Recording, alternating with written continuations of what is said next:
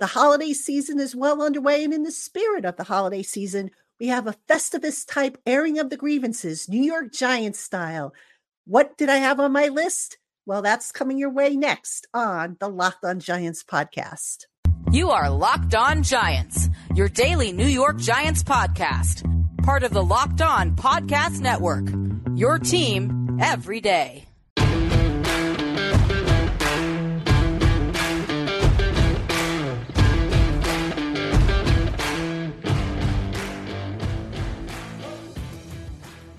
This episode of the Locked On Giants podcast is brought to you by Game Time. Download the Game Time app, create an account, and use the promo code Locked On NFL for $20 off your first purchase. Last minute tickets, lowest prices guaranteed. Hello, New York Giant fans, and welcome to another edition of the Locked On Giants podcast, part of the Locked On Podcast family, your team every day. My name is Patricia Traina, P-Train. And we're coming to you during the bye week here. I've recorded a whole bunch of shows for you so that you're not left without anything. Well, I'm off on a little break. And I want to thank you, though, still for tuning in. Those of you who are watching on YouTube, making us your first watch of the day, Those of you who listen to us over on our podcast channels, making us your first listen of the day. And a shout out to my everydayers, to my newcomers, and everybody in between, including my Blue Crew subtext community members. You guys rock. Thank you so much for your support. On today's show, I came up with this idea talking to Eli Manning. Not that Eli kind of, inspired it per se, but Eli Manning, as you know, is a big Seinfeld fan. And I found Seinfeld back in the day to be quite enjoyable too. A lot of memorable scenes and whatnot. And when I was putting together ideas for bi-week shows, I said to myself, you know what? I've got to put together a list of things that have just been head scratchers that the Giants have done this year that potentially, I believe, sabotage their chances for success. So I came up with the title, Airing of Grievances. And for those of you who watch Seinfeld, there's a great episode, a funny episode in which Frank Costanza, who was played by the late Jerry Stiller, wonderful actor, he talks about, this made-up holiday called Festivus, and how Festivus is a chance to gather everybody you love and tell them all the ways they have disappointed you over the past year. So anyway, kind of spun off that idea. I know it sounds a little corny, but in spinning off that idea, I have a list of all the ways that I think the Giants not only disappointed, not just in terms of their play, but just decisions that were just head scratchers, or as Kramer would say, who out there. So anyway, that's going to be our show today. I'm going to go through all of them again. Thank you for tuning in. Let's get to it. I'm going to go back to the springtime, folks. And, coming off of the successful 9-7-1 season and a playoff berth, you figured the coaching staff would gel. They brought back everybody. All the main players, all the coordinators were back. Most of the position coaches were back and so forth. You figured the communication would be better, that they would have the routine, the processes in place, that everything would be smooth, right? With very few hiccups. Well, I go back to the springtime and there were some minor communication issues that would pop up with coaches, for example, not getting their players into the practice sessions that they needed to be in on time. And you sit there and you say to yourself, wait a minute, they've been at this for over a year now. Why are they still having trouble getting guys, set up and into the huddle on time? So that was, one little thing that popped up that at the time wasn't really a big red flag, but it would pop up later on during game scenarios where you had miscommunications. For example, Mike Kafka on that Tyrod Taylor fourth down play where he said, I had to do a better job communicating with the quarterback, or, the communication between the press box, the guy, the coaches in the press box and Dable on the challenge flag that he threw in the Dallas game that he wanted to pick up. So just little things like that, time management, the fact that Dable, as of this recording, has yet to win a challenge. These are all things we didn't see last year. And, the communication, it does, there's going to be hiccups once in a while, but it just seems like there were too many hiccups for my taste this year. All right. The next thing I want to talk about, and I'm going to kind of go out of order here a little bit, but they talked about load management for players who were coming off of injuries.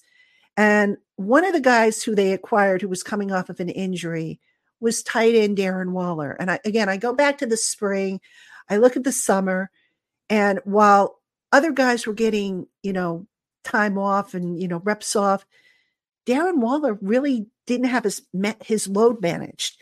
And, it's interesting because he showed up on the week 1 injury report with a hamstring issue. And when that happened, I remember at the time Brian Dable being asked about that. And he said, we had a plan all along for Waller. Okay, really? Up until that point, he had pretty much practiced all summer long. He had pretty much practiced all during the spring. And now all of a sudden there was a plan in place. And by the way, after Waller was on the week 1 injury report, the next several weeks he was off of it, I believe. And, which meant he took all his practice reps. So what exactly was the plan to manage his workload? I don't get that. And, here we are. Waller's on IR, of no use to the Giants right now. So I'm not really sure I understand what they were doing there in handling of Darren Waller. And that's just one example, by the way. We'll talk about roster construction. This is a big one. Forcing square pegs into round holes. Eric Gray as a kickoff returner when he hadn't done it really in college, when you had Jamison Crowder and Jaden Mickens and Khalil Pimpleton on your 90-man roster, guys who had done it, I'm all for expanding guys' opportunities, teaching them new skills. But was it really smart in retrospect to throw Eric Gray into that role before he was really ready for it? When you had experienced guys already on the roster who could do that? I don't understand that one either. And of course, Eric Gray didn't really do well in that role. Now they've got this guy, Gunnar Olszewski, who seems to have solved that problem for now.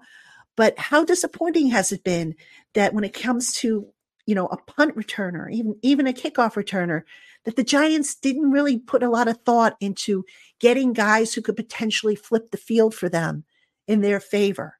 That's a big, big disappointment and a big grievance that I have with this coaching staff. Now, I have others that I'm going to talk about coming up right after this. This show is sponsored by BetterHelp. Life can sometimes drag us down, leaving us with more questions than answers. Life-changing decisions and events can challenge our coping skills and call our confidence in making decisions into question. BetterHelp can provide you with the guidance you need to become empowered in your decision-making process. BetterHelp is entirely online and is designed to be convenient, flexible, and suited to your schedule. Just fill out a brief questionnaire to get matched with a licensed therapist. And if you find that your assigned therapist turns out not to be a match, you can switch it anytime for no additional charge. Let therapy be your map with BetterHelp. Visit BetterHelp.com/lockedon today to get 10% off your first month. That's BetterHelp, HELP.com/lockedon. Hey, Giant fans, Locked On has launched the first ever national sports 24/7 streaming channel on YouTube. Locked On Sports Today is here for you all day, every day, covering the top sports stories of the day with the local experts of Locked On, plus our national shows covering every league. Go to Locked On Sports Today on YouTube and subscribe to the first ever national sports 24/7 streaming channel. All right, Giant fans, welcome back to the Locked On Giants podcast. I'm your host, Patricia Traina, P-Train, and it's the airing of grievances. Again, that's a reference to the famous Seinfeld Festivus, Festivus for the rest of us. Seriously, you guys go to YouTube and you'll see that episode. It's kind of funny, that scene. But anyway, I'm going down my list of grievances. Things that I think potentially helped to sabotage the Giants in 2023. Decisions that were made that left you wondering, what the heck were they thinking? I started to talk about roster construction in the first segment, towards the end of the first segment there. I'll mention another thing. How many slot receivers did this team sign in the offseason? They literally had, I want to say, about a dozen slot receivers. Did they really need that many? Now, you could say to yourself, okay, well, maybe they signed guys as backups in case Wan'Dale Robinson wasn't ready, which, of course, he went through all of summer on PUP before being activated. Maybe they signed, extra guys because they didn't know what was going to happen with Sterling Shepard, who could play the slot. All right, I could buy that, but did you really need the majority of your receivers to be slot guys? Now was the plan there perhaps because the slot guys are basically known as guys who could pick up yards after the catch and help with the short to intermediate passing game? Maybe that was the plan. I don't know. But what I do know is while the Giants were collecting slot receivers, like I used to collect baseball cards as a kid, they were left without no depth at edge rusher, where Azeez Ojulari predictably went and got hurt. They were left without a legitimate swing tackle. All right. They went with Matt Parrott for that role initially after cutting Tyree Phillips. And yet, it just seemed like they never really trusted Parrott to fill that role. So I don't understand that. And, just head scratchers. Staying on the offensive line and staying on, roster construction here for a moment. I mentioned they dumped Tyree Phillips for reasons, who knows? And of course, Phillips was later added on when they had all the injuries pop up. But, if Tyree Phillips, as was reported, I think the New York Post initially reported that he was let go because he had reverted into some bad habits. Where was the coaching to correct that? Isn't that what a coach is supposed to do? I mean, you're giving up on a guy allegedly because he reverted back to some bad habits instead of working with him to get him out of those bad habits. Does that make sense to anybody? And oh, by the way, you're keeping, Shane Lemieux on your roster who, has been injury prone. Did you really think, things would be different? What's that old saying? Injured guys are going to get injured. And I mean, I didn't understand that one at all. You can also look at some of the trades they made. They traded for Isaiah Simmons, only gave up a 7th round pick. Okay, that's not too bad. And everybody thought, okay, coming in, Isaiah Simmons was going to rush the passer. Did he do a whole lot of rushing this year so far? I don't think he has. Now, they did find a role for him, which, kudos to them for coming up with something. And that is that Isaiah Simmons has been primarily a spy against these mobile quarterbacks. So you've got him, in there as a spy, as opposed to a safety, because Simmons could also help you with the run defense, which, by the way, the run defense, not that great, but you wonder if maybe the run defense, the reason why maybe the Giants yielded some of the yardage in the run defense was to maybe slow down the pace of the game as their roster began to deteriorate. But that's another story. But just going back to the trade again, Isaiah Simmons, we all thought he was going to be a pass rusher. They didn't use him as such. So they did use him as a spy. I don't hate that move. It made sense. But, the one move that they did make, they acquired Boogie Basham from the Bills. I don't think I can recall Basham, as of this recording, having made any standout plays. I'm not even sure what his role is. I look at Basham and I say to myself, my gosh, he's basically a younger clone of Jihad Ward. So why do you need another one of him on the roster? Because he was a former Bill that played for you and that you scouted? I just didn't see how that made sense either. So, I'm all for trades, obviously, but have a plan for how you're going to use these guys. And I just think it was almost like, I don't want to say an impulse decision made by General Manager Joe Shane, but everybody's got to be on the same page. And again, I just don't know that everybody was on the same page when it came to this. So very curious, head scratching decisions. And, I'm not saying that, the acquisition of Simmons and Basham sabotaged this team, but if you didn't really have a concrete plan for how you were going to use them, could you have maybe devoted the roster spots to other spots, other positions, other players that maybe you knew how you would use them? It's just a thought. Just a thought. I mean, I don't understand what they were doing. I want to talk about the deployment of the youth. Jordan Riley has not really been active much this season. Anybody wondering why? Why is Raheem Nunez-Roches, who I'm not so sure how much of an impact he's made since he's been playing here. Why is he active when you have this kid Riley?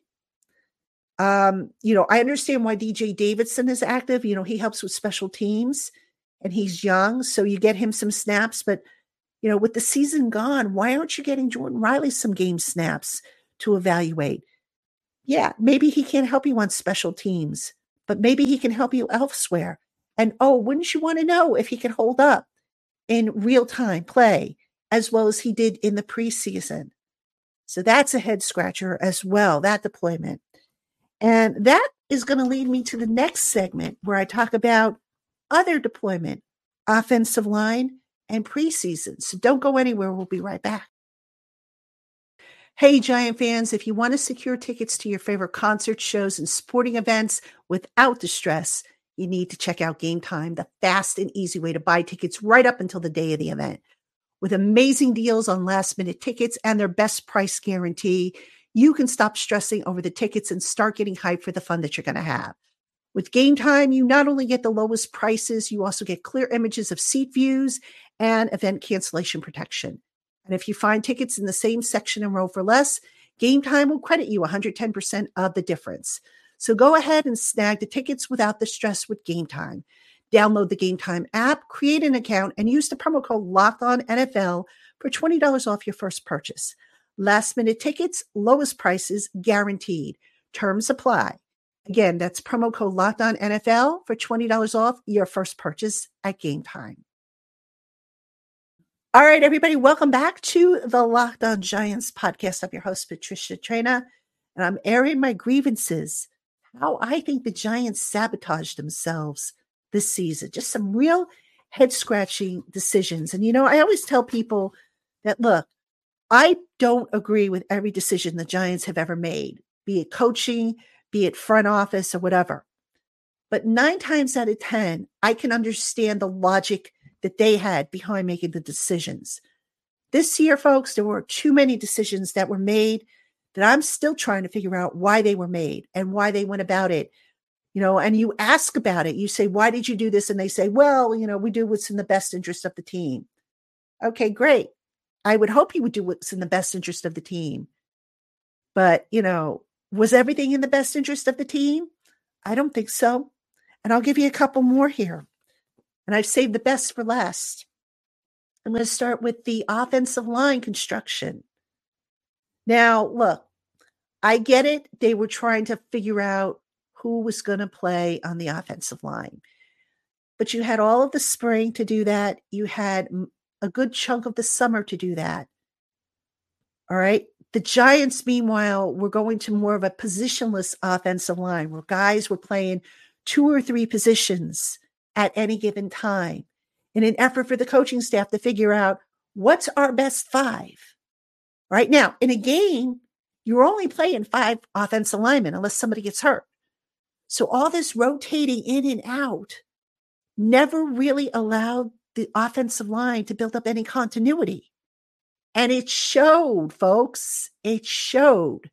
Right now, to make matters worse, there were some other head scratchers. So, for example, you had Shane Lemieux, who never took a snap in the summer with the first team offensive line. Suddenly now he has to go in and play center, I think, for 1 game earlier in the year. And you know what? It didn't work. So what about this cohesiveness, this continuity, this, being able to recognize the verbal and nonverbal play and signals of the guy next to you. That never developed. You move Mark Lewinsky over to left guard, a position that he hadn't really played much. Or Marcus McKethan, who was the right guard, you're putting him at left guard. You move Joshua Azudu to left tackle, a position that he didn't play in the NFL, and he didn't even start practicing until about a week and a half before the regular season game. And now, oh, by the way, he's now your swing tackle, the first guy off the bench instead of Matt Parrott when Andrew Thomas got hurt. How does that make sense? I mean, I don't understand what they were doing with that offensive line. And when you have to keep rotating guys in like that, and I said this during the Joe Judge era when they were doing it. So, this criticism applies to this day. If you don't have your set 5 offensive linemen by at least the midpoint of the summer, then you're in trouble because you're not allowing that group to meld together, to gel, to develop that cohesiveness. And that is a problem. And that has been a big problem for this team going into the season. And we haven't even talked about injuries, which I will do in just a moment. First, before we get into the season and injuries, I want to talk about the preseason and how the coaching staff handled that. Now, all season, or I should say all preseason long, I kept thinking, okay, I could see the starters not playing in the first preseason game. Second preseason game, get them a little bit of work, and maybe get them a little bit of work in the third preseason game, just to keep them fresh at game tempo. What happened? On offense, despite the fact that they had all these new pieces, despite the fact that they wanted to expand the offense, turn it into more of a deep passing game, they played the starters for what? One series against a crappy Carolina team, no less. And they said, okay, you know what? Everything looks good. We're good to go. Everybody sit down. We'll keep you fresh and not worry about you guys getting injured, for the start of the regular season. Well, guess what? Guess what happened when the regular season came around? They had injuries. Andrew Thomas got hurt. There was the tush push. The offensive line, we all know about the injuries there. So what exactly were they trying to accomplish by holding guys out and not letting them get game speed? Now, maybe the argument was, oh, we know what Andrew Thomas could do. Okay, I'll buy that. We know what Evan Neal can do. Sorry, I can't buy that given Evan Neal's rookie season. We know what Daniel Jones could do. All right, but again, you've got new pieces in here. Do you know what he could do, with these new pieces at game speed, not at practice speed, where practice, by the way, is a controlled environment? So I just didn't understand why the coaching staff felt it okay to hold these guys out the way that they did. Head scratcher. And you know what? When they got to Dallas, they got punched in the mouth. And I got to say, folks, I don't think the Giants ever recovered from that blowout loss to the Dallas Cowboys. I really don't. And I'm going to say that, until the end of the season. That set the tone for this season. And you wonder just how much that could have been avoided. Now, I'm not saying the Giants would have won that game, but how much closer would it have been? How much more competitive would the Giants have been if maybe they had said to themselves, okay, you know what? We'll get our starters a little bit more work in the preseason so that they can develop that cohesiveness and get used to the game speed. I bet you that changes next year, by the way. Let's see if I'm right. Got a ways to go, but I bet you that changes. All right. Injuries. But let's talk about the handling of injuries. All right. I mentioned Andrew Thomas got hurt early in that Dallas game, pulled a hamstring. All right. Now, I don't know about you, but Andrew Thomas, to me, is the most valuable player on that Giants roster. The second he pulled that hamstring, if that had been me, I would have pulled him out of the game and not risked him making that thing worse. But instead, he was left in. He competed, and then finally he had to come out. And oh, by the way, he then went on to miss 7 games? Where was the brilliance in not pulling him out? I don't get it. I also don't get when they had Daniel Jones come back from the neck injury. You're asking him to do a quarterback sneak or a tush push, knowing that the guy still had some, reportedly still had some discomfort in his neck, and he is coming off of that neck injury. You really want to do that instead of giving it to a healthier running back? And then my favorite, the Graham Gano situation. Graham Gano popped up on the injury report with a knee issue. The Giants let him kick against the Jets. Apparently, Gano felt fine, I guess. But as the game went on, his kicking skills deteriorated. And again, Gano has been your leading scorer for what, the last 2-3 years or however long he's been here. And you're taking a chance with that instead of, saying to yourself, okay, look, the knee is a problem. He's going to have to get surgery at the end of the year, but yet you're still going to send him out there to kick? How did that make sense? Right? And P.S., Gano is on IR. There's, is he going to be okay for next year? We sure hope so. But there's no guarantee with these injuries. So just decisions like that have driven me crazy when it's come to injuries. I just don't understand what they've been thinking. And again, I don't want to say that all of these that I pointed out are necessarily the reason for the Giants season getting sabotaged. But certainly you can point to them and second guess, as we're doing here. You can certainly question what they were thinking. The injuries were a big problem. Yes. The coaching has been a problem. It's overall been a disappointing season. I don't have to tell you guys that. For a team that so much was expected of, that there was so much optimism for coming into this year, for a team that needed to show that it could get back to the playoffs, that it could build on what it started last year. And instead, the Giants ended up having the type of year this year that technically they should have had last year in the first year of the Dable and Shane regime. Well, nowhere to go but up, folks. At least let's hope that's the case. That's going to do it for this edition of the Locked On Giants podcast. As always, I thank you for tuning in, making us your first listen of the day, or if you watch on YouTube, your first watch of the day. Keep it here all week long. Got more shows coming for you, folks. Hope you enjoy them. Have a great week.